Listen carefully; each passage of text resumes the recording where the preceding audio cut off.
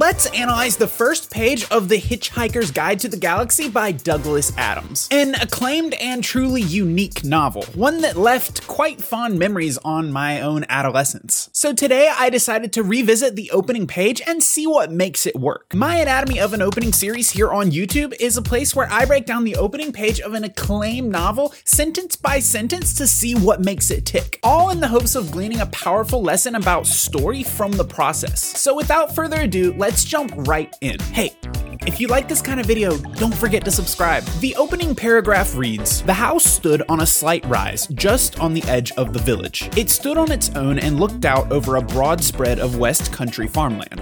Not a remarkable house by any means. It was about 30 years old, squattish, squarish, made of brick, and had 4 windows set in front of a size and proportion which more or less exactly failed to please the eye." So this paragraph has a lot to read between the lines. Where to start though? Well, one of the funniest things to initially note is that classic Douglas Adams tone. We can't overlook that. Beginning with the first line of introducing our entire novel by simply introducing a house. A plain old house. The most delightful aspect of Adams' writing for me is that distinctly British tone and accompanyingly absurd humor that Adams takes to the 10th degree. It pokes its head out of the ground in the way that Adams describes the house as squattish, squarish, made of brick. All 3 descriptors here are either odd, boring, or unnecessary, and that's why they give you a chuckle. When he continues, windows set in front of a size and proportion which more or less exactly failed to please the eye. You see that classic British phrasing and odd humor shine through. It's all in the word choice and sentence structure. A modern American author would likely never write a sentence in such a roundabout way, like of a size and proportion which more or less exactly failed to please the eye, because it meanders to the point and almost reads clunky. You almost have to read it with a British accent to really get it. "And had 4 windows set in the front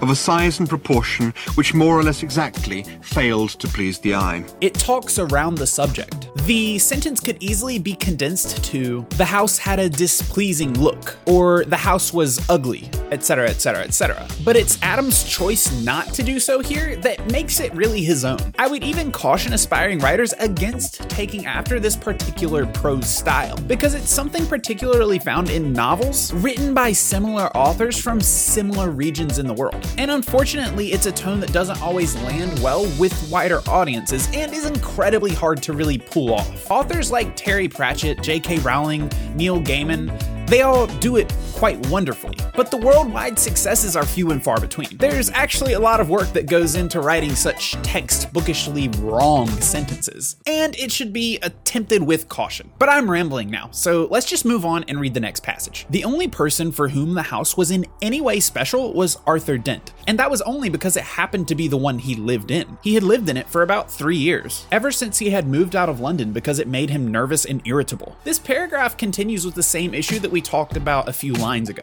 The only person for whom the house was in any way special is a monster of a sentence. Entirely wrong by many standards, but I love it all the same. And obviously the readers Adams accumulated loved it as well. Part of the iconic humor that Adams played with was stating blatantly obvious things in a roundabout or quirky way, like in the sentence, "and that was only because it happened to be the one he lived in." It's wonderful because it tells the reader that Dent only happened to live in this house, which subconsciously tells the reader that it's not that serious, despite what we're going to learn in the next passage. It makes the fact seem dull and unimportant, but I think I've made the point of his sentence structure clear, so I'm not going to slow down and highlight each of them from here on out. It's in the next sentence where Adam mentions that Dent had moved out of London because it made him nervous and irritable, and on a base level, this is not a particularly riveting part of the paragraph, but I will stop to note that it is important for character building. Without many words, Adams tells the reader that Dent is not one for large crowds or bustling cities. They annoy him, which gives us a lot to work with. It's actually in this way that Adams makes room for his other sentences to be so roundabout and quirky themselves. Note how not every sentence meanders through that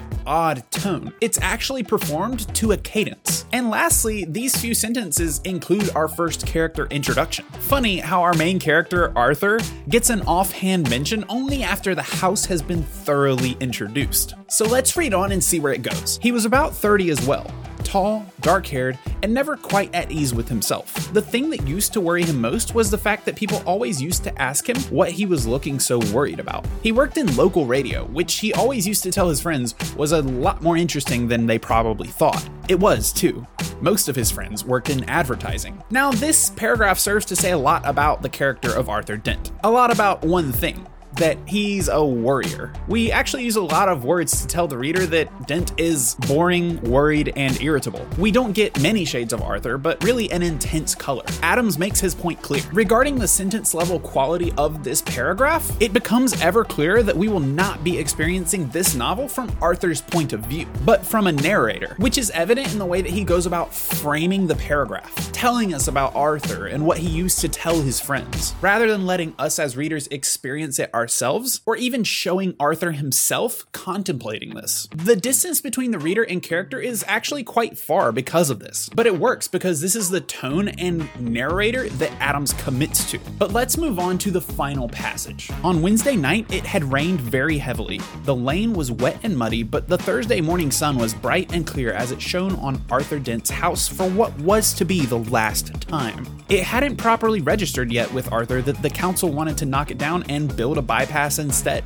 Now, this concludes our first page. There's very little focus in it on the experience of Arthur Dent, and does little to throw the reader into Arthur's shoes, but rather looks on, almost laughing at Arthur as he stumbles through events, which is indicative of the rest of the novel. That's why it works. Nothing actually happens in this first page. We're simply told about things from a narrator's point of view, something that many writers are cautioned against doing. But if you're Douglas Adams, well, you know, you can kind of do whatever you want. So we close with that. Adams tells us ominously that the sun is rising on Dent's house for the last time. And this serves as our main hook. But the little twist at the end makes it impossible for me to not chuckle just a little, because this isn't a scary story. As readers, we wonder, what on earth is gonna happen to this house? This book is about the galaxy. It's an adventure, right? So something awful must be about to happen, right? But no, while awful things do happen soon, Adams curbs the final paragraph with the menial mentioning that it was merely the council that wanted to knock it down and build a bypass. And while that's quite unfortunate for Arthur, it's belligerently normal.